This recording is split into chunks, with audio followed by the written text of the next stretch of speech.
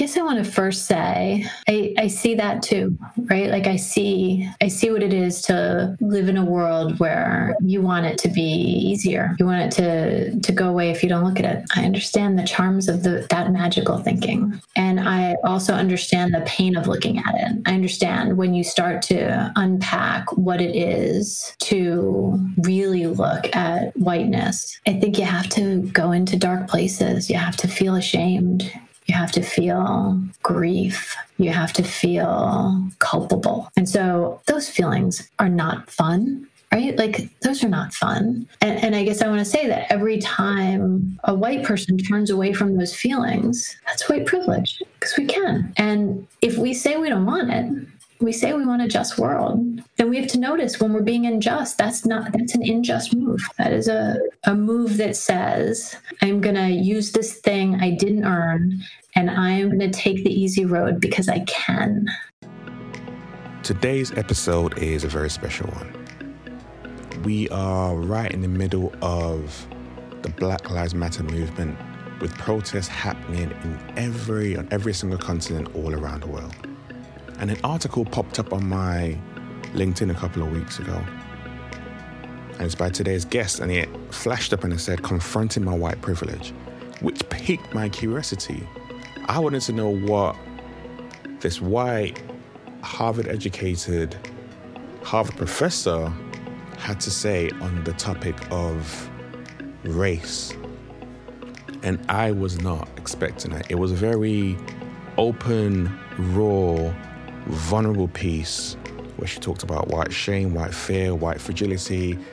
And it was someone who had done the work and was doing some more work on herself, someone who realized there was a need to change and shift, and she was making plans to do that within her organization, and someone who was saying that, you know what, I don't have all the answers, but I know I can't stay silent. That's worse. It's someone who, even from her article that was open, I knew was an ally straight away. And so I reached out to her and invited her to come on the podcast, and she said yes, to my surprise. And we have a great conversation. So I hope you guys enjoy the conversation. Like, subscribe, share, and let me know what you think about it.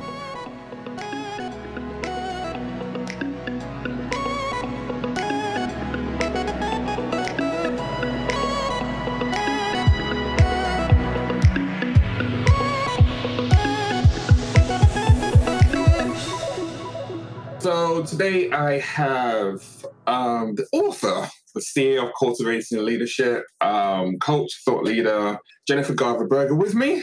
How are you doing, Jennifer? I'm doing super well. Thank you. It's a wonderful pleasure to have you on. I have read some of your books. Obviously, we work in the same field. I've listened to some of your interviews. And in particular, the last week or so, I think it was a couple of days ago, you wrote your article, Confronting My White Privilege. And it was a very open, raw, vulnerable piece, to be honest. And as I read and I started going through, I was like, I really wanted to talk to you more about it. Because one thing I've said in this period has been people who have stayed silent and stayed quiet, you can't really have a conversation with them. But people who are willing to actually confront what is going on head on and be like, actually, I might not have the right words to say, but I'm willing to have a conversation around it. And I've looked into it myself. Those kind of people I definitely want to talk about and talk to. And you're one of those people. And I'm just reading from the first paragraph in your article when you talked about 2016 when you were in New York with your son. I just talked about your son was running through New York, and you flashed back to say the fact that if he was black, he wouldn't be able to do that because people's expressions will be very different if it was a young black kid running through. What made your mind go to that? Because it just seemed to completely come out of the blue when I was reading that. It came out of the blue for me. So I grew up in Washington, D.C. I was a minority kid in my schools. I went to mostly Black schools. It's not like I hadn't thought about race before. And as a professor, I had taught about white privilege. But there was something in that, like that moment, I cannot tell you how powerful that moment was for me. I watched he's a teenager. He's running through these city streets. People are kind of smiling at him. And I had like this sense of joy. He has his own agencies, like running through a city. Like it's such a beautiful thing. It's about this hobby that he loves so much, this kind of quirky film photography hobby he had that he loves so much. And it was as if you dipped me in ice water when I realized this thing that I'm feeling, that's called white privilege. Because if this kid were Black or brown, then he would be in danger right now. Running happily through the street, he would be in danger right now. And it makes my eyes fill with tears even now. When I caught up to him, I was in tears. And he was like, "What happened to you?" Like, because literally nothing had happened. Nobody said anything. Nobody didn't, like, nothing had happened. But I obviously cannot shake that feeling of, I think I totally knew in my head before that moving through my life, the way I moved through my life, was always dipped in white privilege. But in that moment, I understood that it was so much bigger than I had ever known. Around that same period, like July 2016, was around the Anton Sterling, Fana Castillo period as well, when this happened last time as well. So yeah, I can imagine. Yeah. And between then, you talked about the fact that you felt all that emotion inside of you, but you struggled to talk about it and to express it. How come? So I think words fail me, right? Like I tried to write about it. I tried to, because I'm a writer. I tried to write about it, and everything I wrote was either it somehow just couldn't get across the emotional experience, because I don't want to look like I know what the Black mother's emotional experience is. I don't know. Yeah. Right? I don't know. So I didn't want to look like arrogant, like, oh, now I know a thing. And at the same time, it was such a powerful physical and emotional experience. It was like getting that power in without making it look like, oh, now I know something that I couldn't possibly know. That I just couldn't do it. And then I have this voice in me that says, like, what right have you to talk about this?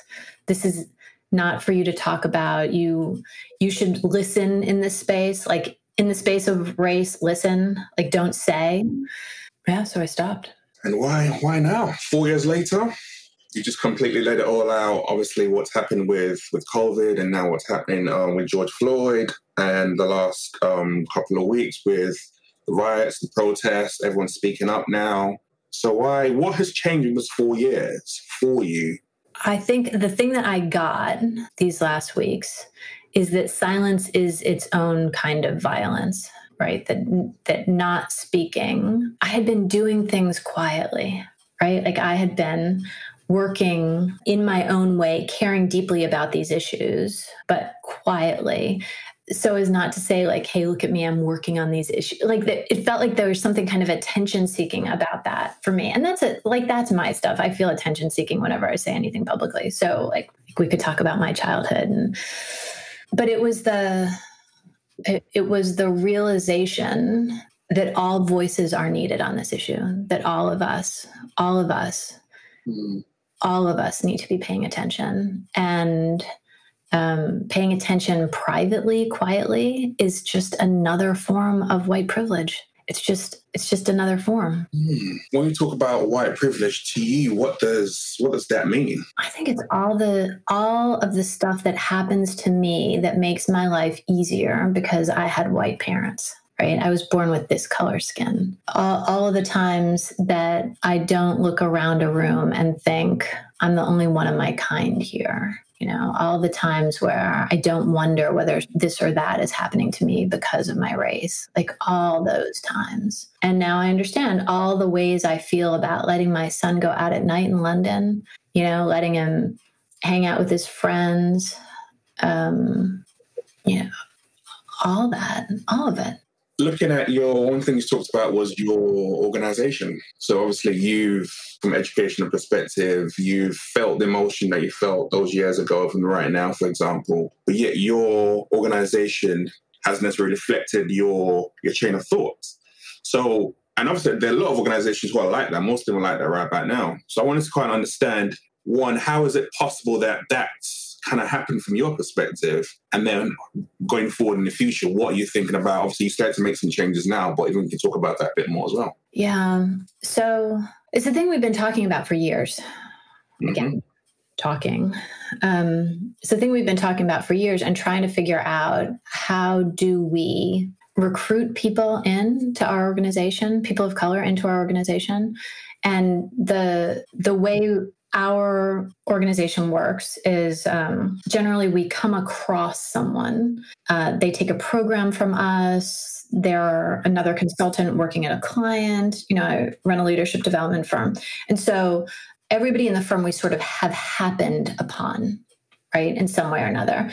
And we've had this mission to diversify for years. And the thing is, we just don't happen upon, right? Like again, is that there's a kind of a passive awareness, watchfulness, desire thing that has not been working. It's just not been working. There aren't very many people of color in the field in general. And the ones that we know have been, most of the ones we've come across are like employed by the organizations we serve. And so they've been kind of off base. We don't poach people from organizations, right? Like that doesn't make you popular. And also, why would they want to come and work for us when they are working for, some big fancy company? So we have not happened upon people of color who were looking for the sort of organization we are. And they say insanity is doing the same thing and expecting different results, right? And so I guess we were insane for the last few years as we've been really trying to work on this as an issue. And so this year we said, okay, let's not happen upon. Let's say people of color can just take our programs for free, because this is where we meet people who come into our organization. Like this is kind of the gathering place, the watering hole where we bump into people, we meet them, we know them. Okay, if we really want this, like let's change the people who come to our programs. And we tried to do that with recruiting and reaching out to people and saying, hey, if you'd ever want to come to our program, blah, blah, blah, there would be a discount. But like we'd done all those things and it hadn't worked. So now we're like, okay, forget it. It's just free. Like, it's just free. Just come. Just come. Can we just come? Just come. We want to learn from you. We want to learn with you. We want to get to know you. Like, just come. And so a lot of people are coming. That's good. It's definitely needed. I mean, I've been to events, like I said, working at leadership coach as well. I've been to events where you walk into the room and you look around you, and it's just, I actually went to one last year, and literally I was just the only Black person there. And my first instinct was just to walk back out. I was like, I just didn't feel invited into that room, into that space. And it just felt a bit like, they don't really want me here. Yeah. I know I need to be there because I paid to be there, but they don't really want me here because there's nothing and no one around me that I can automatically feel any bond or any resemblance whatsoever to. And it felt really, really awkward, to be honest. So it's brilliant to actually hear that you actually open up and be like, you know what, just come in and we're going to see what happens from there. Just come in. We're trying to figure it out together, right? We're trying, if we care about changing the field, changing the world, changing what's possible, we're going to make 100 million mistakes, but it's better to make the mistakes than to not. This is where we are. And when it comes to having difficult, tough, uncomfortable conversations like this around race, for example, what have you done personally, and then obviously with your circles and the people that you serve? Have you had those kind of conversations with them as well? Because you're very, very good at, when you talk about listening, you are great at listening. Everyone in the interview that listened to you talking about, you're really, really great at listening and just letting people talk and lay it all out. So for you, how has that actually happened in regards to talking about race, talking about your fears and communicating there? So as a leadership team, we've talked about it. And we, several years ago, we tried for a while to partner with a firm that was like ours, but aimed at social justice. Okay. And they were mostly, it was just super diverse organization. And ultimately, and we created action learning groups with them and conversations with them. And ultimately, they kind of decided we were just too white for them, and they didn't want to work with us anymore. And there was lots of other stuff going on in that organization, and their mission changed, and their name changed, and their leadership changed. Like lots of stuff was happening. But they were sort of like, we don't have time to educate you. Like, we have a big mission.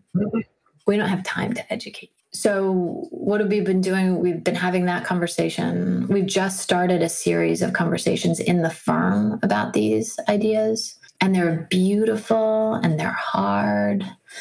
And we're also very global.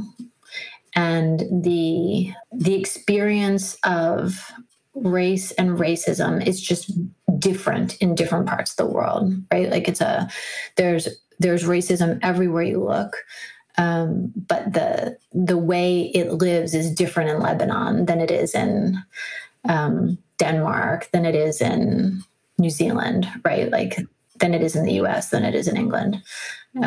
So people are trying to get their heads around the cultural differences, plus the race differences, plus the gender differences. We're obviously a woman-led firm. And so we had these conversations about genders. People are trying to make their way into that kind of understanding. I'm much happier to listen than to say, by and large. And the whole thing makes my difficult conversations in general, which I teach how to have well, make my palms sweat. They make my mouth dry. They make my heart. Yeah.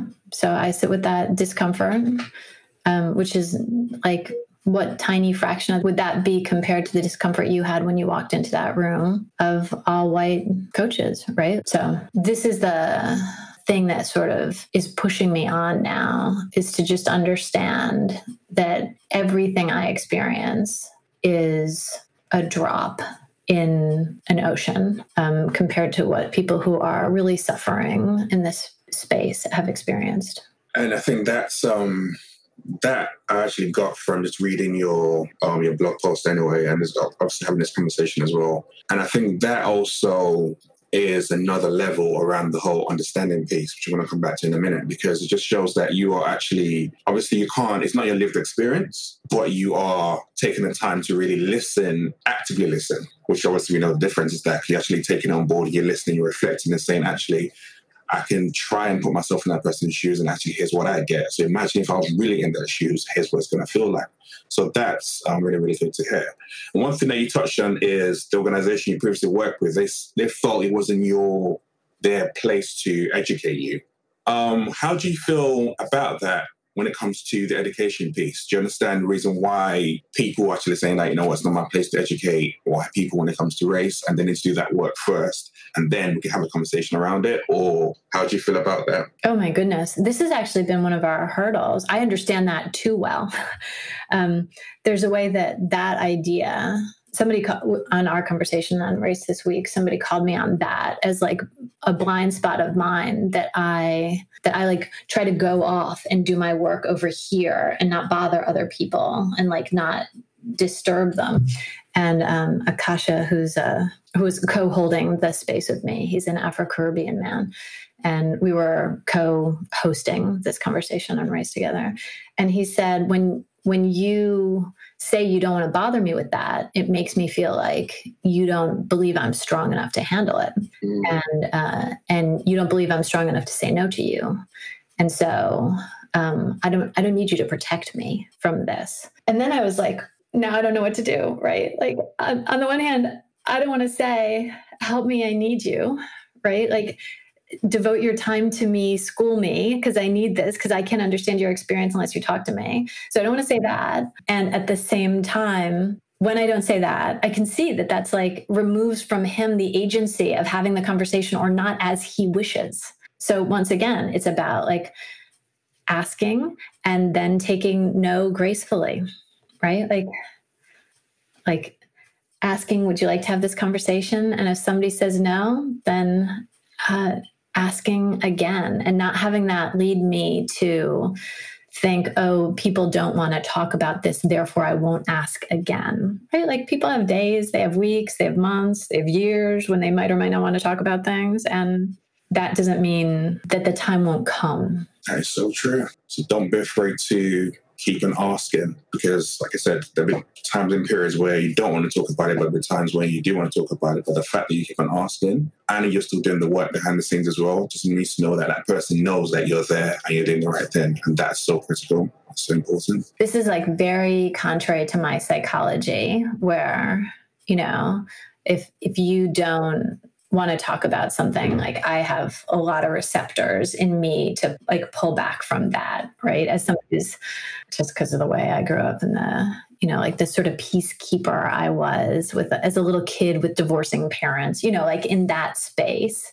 Yeah. And so I have to constantly fight that reflex too, constantly be pushing against, just put it out, just put it out. It's really, really good. When it comes to talking about anti-racism and allyship, to you, what does that look like within your organization, but also on the wider scale, in the wider world? Because obviously you're bigger than just your organization as an individual. So I think I'm still figuring that out. Like, I have ideas about it that are in motion, right? Like, how do I make spaces that are more comfortable? How do I make the possibility for conversations in a new way? How do we intentionally just keep working to shift this experience you had of walking into that room? How do we make sure that this is a thing that we talk about, that we are acting on? Like, we're running experiments. I have questions about that. And it might take me the rest of my life to really figure it out. Maybe it's not figure outable. You know, maybe it's like a quest that is itself worthy. Mm. How do you think about it? How do you think about it as we're having this conversation? For me, it's about action. It's about action over words. I think that for me shows that someone really is an ally. When it comes to anti-racism, it's not staying silent. It's actually talking about it. For one, for me, that's like, yeah, you definitely understand why you need to do that. And then by you doing that, you're shining a spotlight on what the problem actually is, so that people realize about it, and then you can start doing some work on it. And that's where the allyship comes in. Because for me, it's like you said at the start, it's when it comes to privilege and the racial structure that's been built up, and it's something that was created by us. So it's something that needs to be, in a sense, dismantled and broken down by those who are actually in that space. And therefore, they need to understand the power and the privilege that they have, which we've talked about, and then start using that to actually help shift things by working together. Yeah. So no one is literally just working side by side together and having that equality and fairness and just seeing us together and then moving forward. That's how things are going to start to shift and change.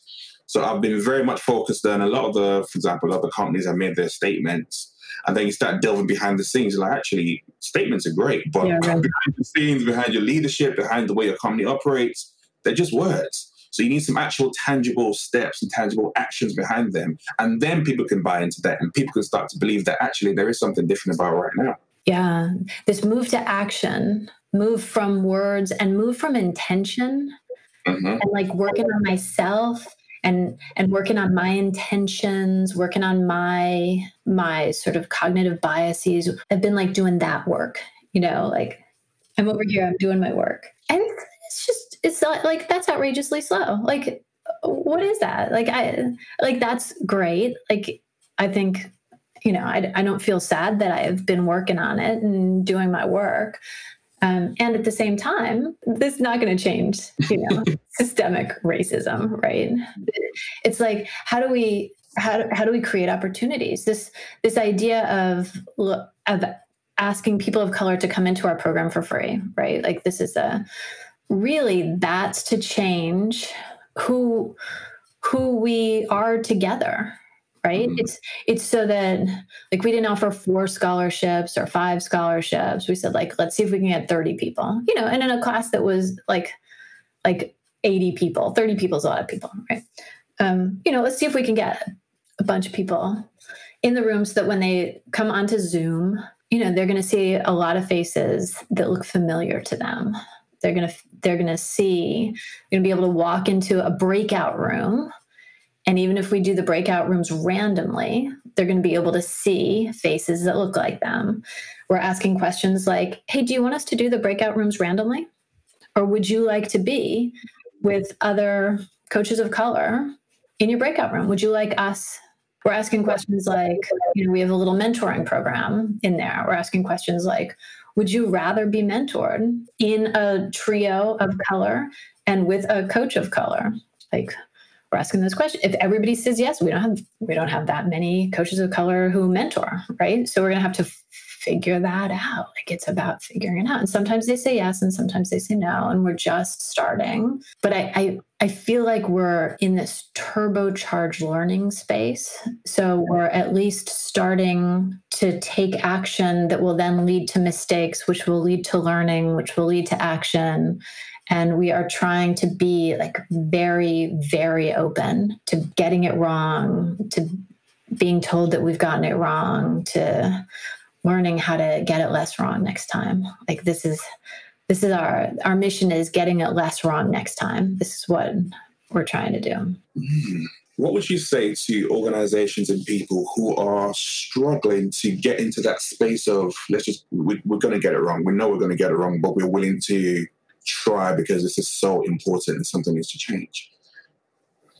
For us, we've been really looking at what's our identity. Like, what's my identity as somebody who doesn't wander into a place where I'm hurting people or making terrible mistakes where people are going to give me like negative feedback and say, you're doing this badly. Like this piece that you read, I must have written 20 drafts of that piece, and I would send it out. People would send it back and say, you can't say this, you can't say this, you can't say this. And everybody would say that about some other part of it.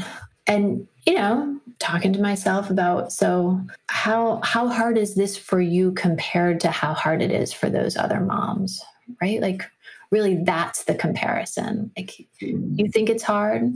It's not hard. It's not hard. This is like putting some of my identity on the line. It's like putting some of my preferences on the line. It's putting my desire to create, beautiful spaces for people to come to, and not wanting people to come to the spaces unless they're beautiful. That's like me. That's my ego that we're talking about. And so how do I look at that and say thank you to my ego? Thank you. Like, you've really helped me. We've created a lot of beautiful places. Many good things have come out of this. And right now you are in the way. Right now you are not helping me do this hard thing that's on my edge. And so I'm gonna need to push ahead. One of the things you've talked about previously, part of your adult development model, has been that self-transforming. I was thinking about that and thinking about race and how they kind of go hand in hand.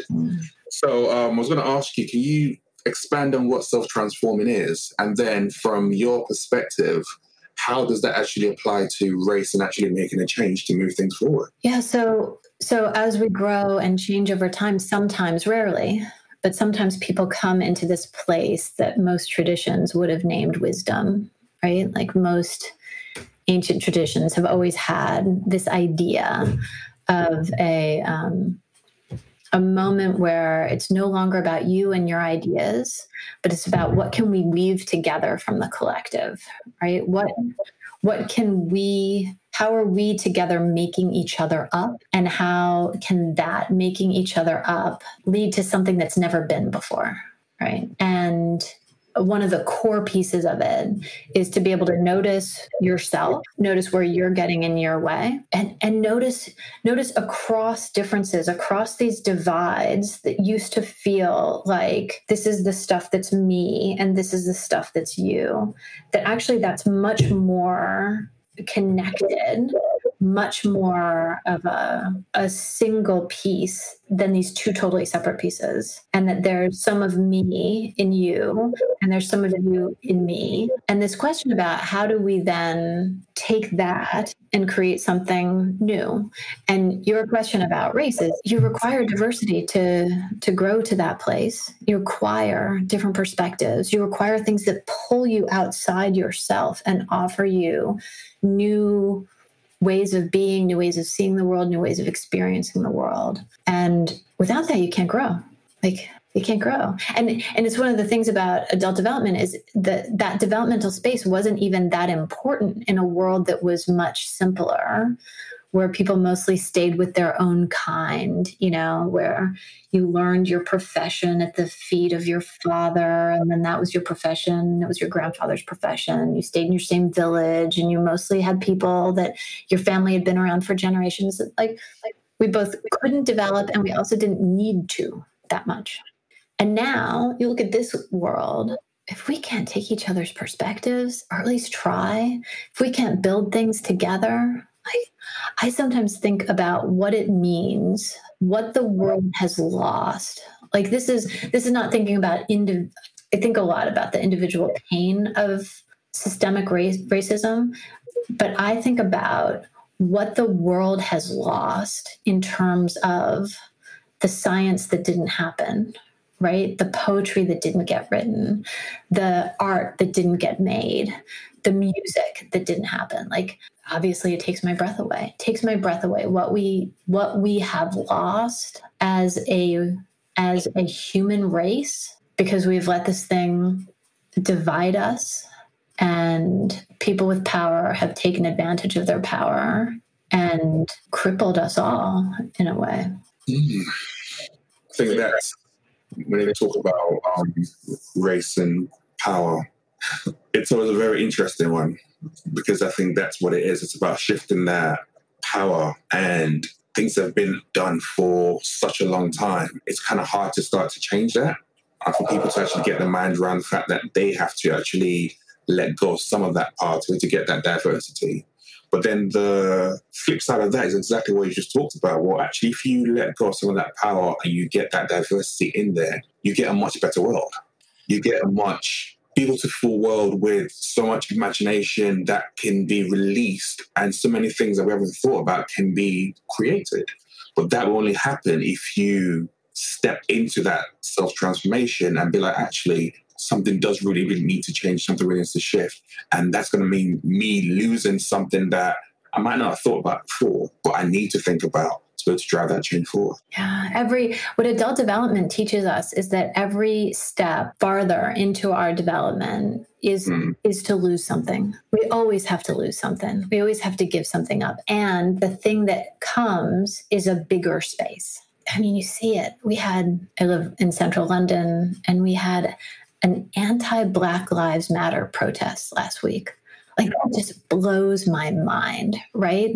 Blows my mind. And so and what you see is, like, these people are terrified, right? They're looking at what they might lose, and they're terrified. And it makes them angry, and it makes them afraid, and it makes them violent, and it makes them terrifying. It's like, how do we breathe into the space that says there is no progress without losing something that you had?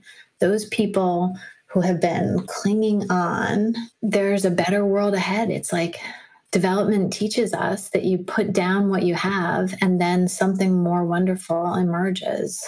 But that is an act of trust and faith. And this is not a world overflowing with trust and faith. It is and it isn't, though, isn't it? Yeah, you're right. You're right. That's why you get the mixture. And one thing I have been so happy, even in the midst of this pain, to see has been the way so many people, especially the younger generation, have come together and just been like, actually, no, this is not right. I've seen a lot of even conversations happening between grandparents and their kids, where their grandparents come from a completely different generation, and they are not for this. And they're like, no, this is not right. And then you're having younger kids and be like, I can't talk to my grandparents anymore because they don't completely understand. And I think my grandparent might be racist. So you're seeing that shift in families. And then that's gone on a global scale of people like, no, this does not work. Something definitely needs to change. And we can't go through this yet again, because we've seen this happen time and time again. But something, I think it's, especially based on what we just went through with COVID and the world coming together, it was like that was humanity coming together to try and do something. And now we are going back what it seems like 131 years back to slave days where this oppression is still there and something really needs to shift forward. Yeah, I think the COVID thing is a really important thing you bring up, because on the one hand, it meant a few things, right? On the one hand, it meant that we went inside to protect each other. Mm-hmm. Right? And we particularly went inside to protect the most vulnerable people. Yeah. And so for me, there was something very beautiful in that move. As you say, the whole world comes together. We're all looking at this common thing, right? So that there's that thing. And we discover how fast the world can shift if it has to. Like you look at systemic issues like I travel too much, I fly too much, I use too much carbon. Like this is just, and I look at it and I know that it's true and I know it's a problem. And, you know, I buy a lot of carbon offsets to help me in some way, but actually this is a problem. And we talk about it and I've said, there's nothing I can do about it. Right. Well, you know what? Now I don't fly anymore. Right. Right. Like that stopped. And so the idea that things that we said 6 months ago, there's just nothing I can do about that. Like, that's just too big. How could we shift that thing? Right. Well, now we see it shifts.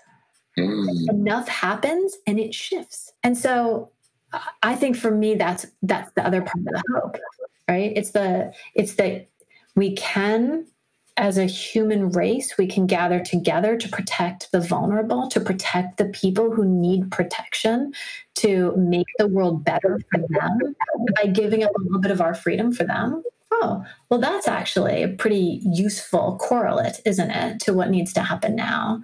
And then there's this idea that it can happen all at once. Like an amazing change can happen all at once. And what would that look like? I know there's been a lot of research done on diversity and inclusion and what that looks like in boardrooms and families and all that. But from obviously your standpoint, you're educated. I want to know what your take and what you think that would actually look like in the world where that actually exists. I don't know. But what I think I know is that the size of the world you live in is in part made up of the questions you ask yourself. Mm-hmm. Right? You ask small questions, you sort of live in a small mental or emotional space, a space of few possibilities. And what I know is that the more diversity there is in a room, the more questions there are, the more possibilities there are, the more opportunities to create a thing that's not been created ever before. And like the scale of our problems as a human race is just massive, right? Like if we don't find a way to really expand and shift and transform our thinking, our actions, our interactions, if we don't find that way in the next, how much time do we have? A decade, right? Fast. On the human change scale, fast. If we don't do that, I just don't see how we'll make it. And so however it happens, we need each other. In your book, Simple Habits, you talked about 3 habits of mind. And you just talked about right now asking different and better questions and then multiple perspectives was one of them as well. How do you get through to a leader of an organization around the kind of questions they need to be asking themselves as well as asking their wider team if they are still living in that uncomfortableness and doing it over there like you talked about? I think that there's a pressure for change that builds up in us and around us, right? The thing that seems to lead to development is like some pressure that happens in us where the ways we used to be no longer work in the current circumstances. Like there's something broken. And it's so painful that we have to change who we are in order to make that pain go away. Because changing who we are, that sucks, right? Like that's a hard thing to do. And we would pretty much rather change most things, but that. Yeah. But then there comes a moment when you can't change most things anymore, and you have to change you. And I think this is what's happening for leaders and organizations all over the world, is that they're discovering that the world they were seeing was like one small version of the world that existed, and that there are all these other questions, there are all these other perspectives, there are all these other experiences that not only did they not have access to, but they didn't notice they didn't have access to.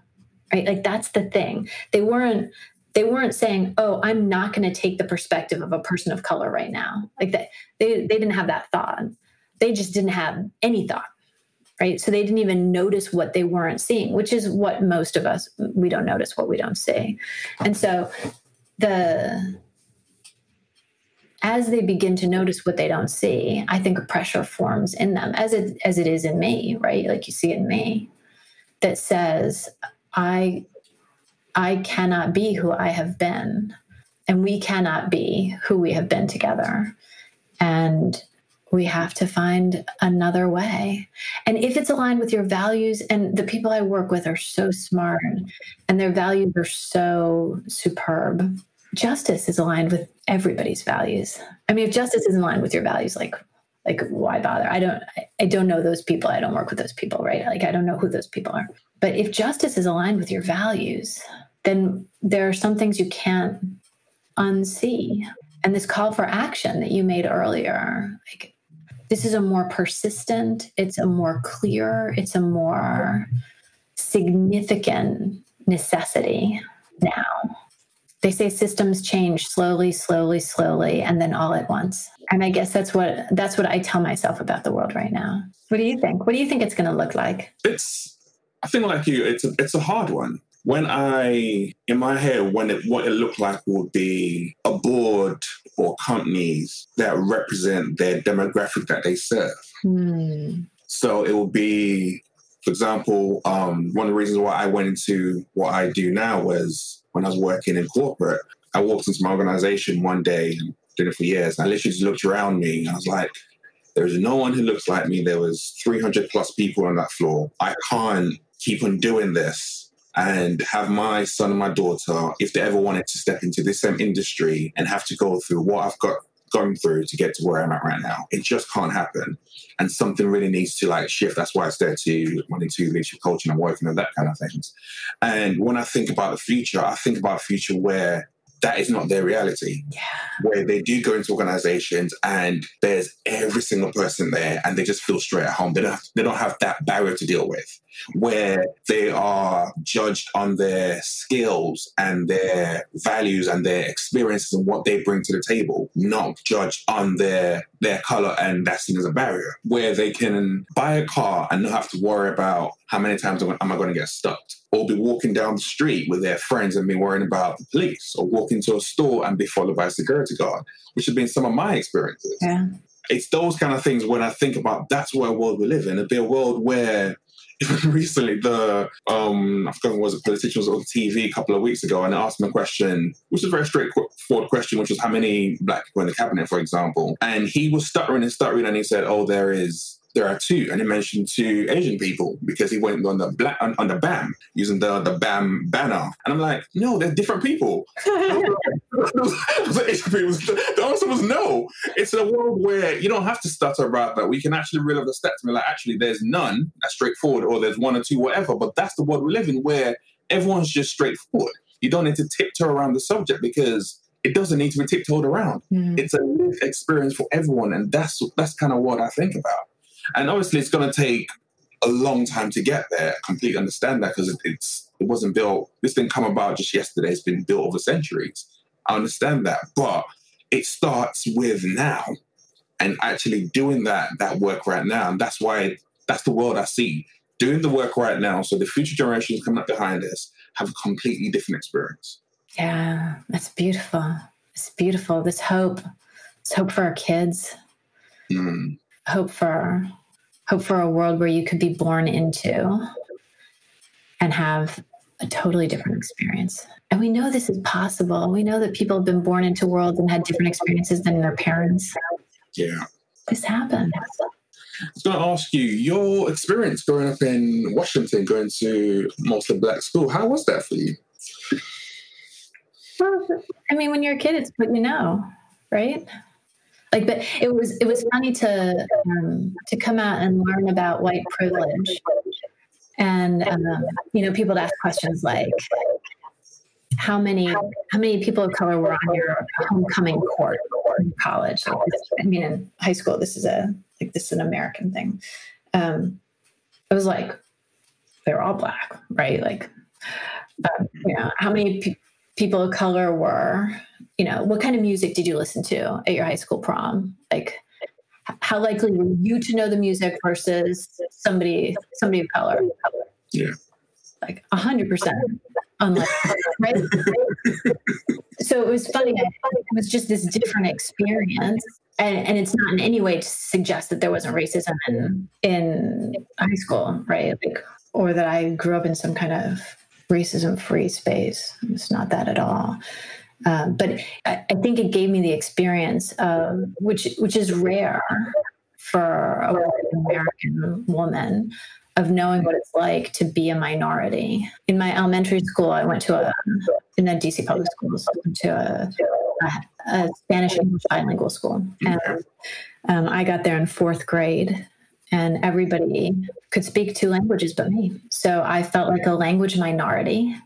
Growing up in the U.S., I had this experience of feeling stupid because I didn't know Spanish, and feeling the shame of not being able to speak the common language, not being able to understand the teachers or the books, or, like being out in the hall reading a book, a slow book, a book for, much younger kids in Spanish, while the class was learning more advanced stuff in Spanish. So I had that experience. And then I had this experience of, I think my school is 20% white, something like that.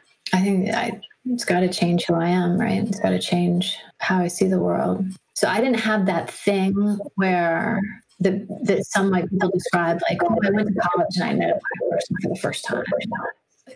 Like this, I can't remember a time when I didn't know people of different races. I can't remember that.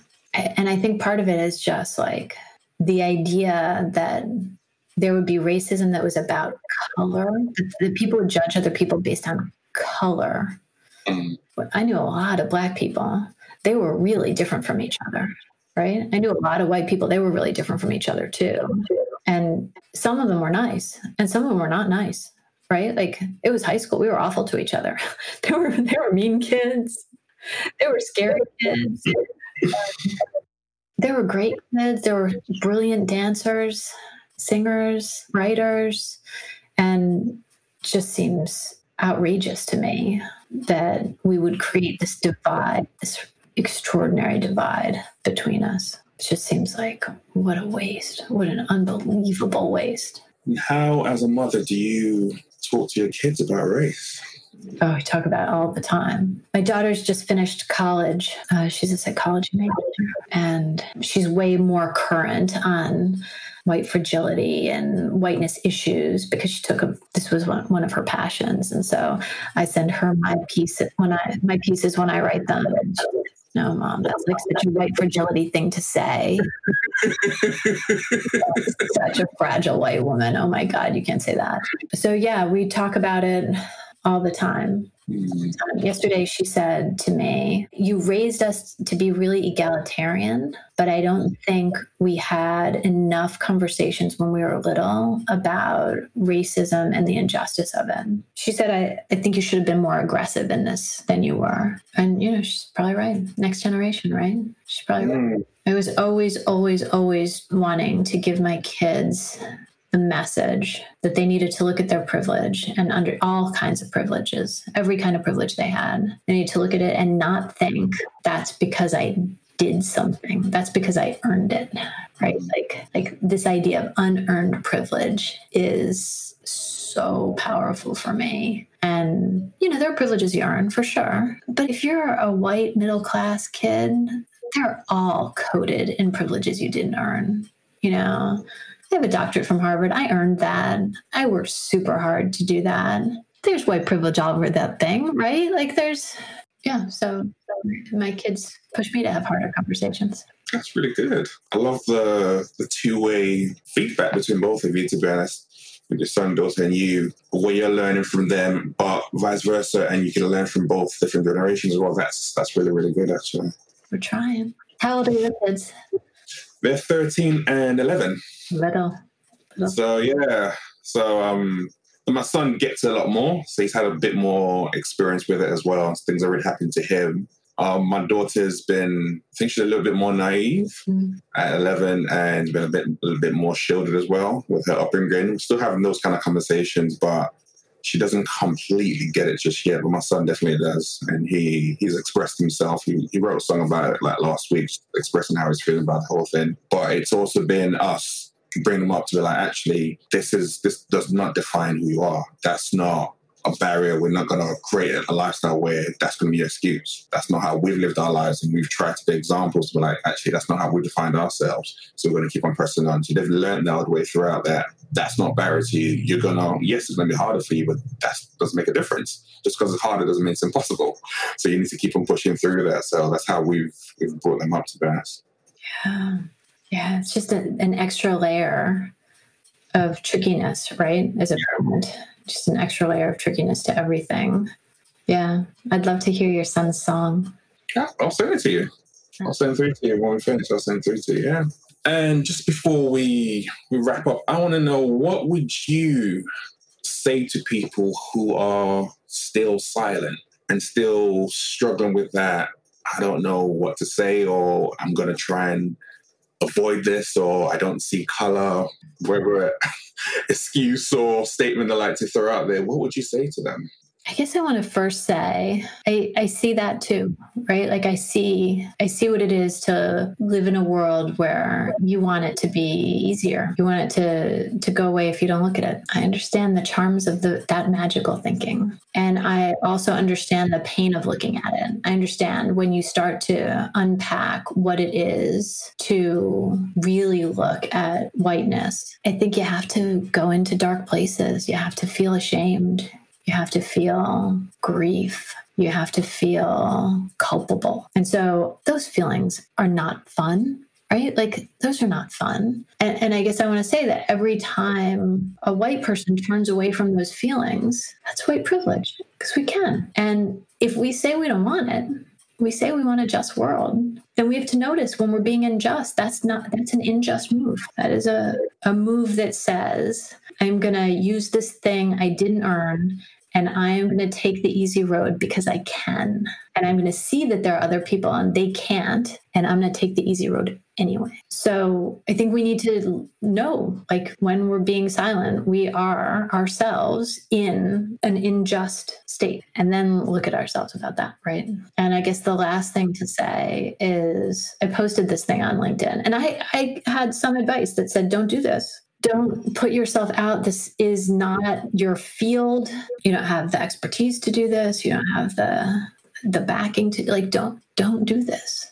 And I got three emails from Black men. The first three things I got were from three Black men. You were one of them.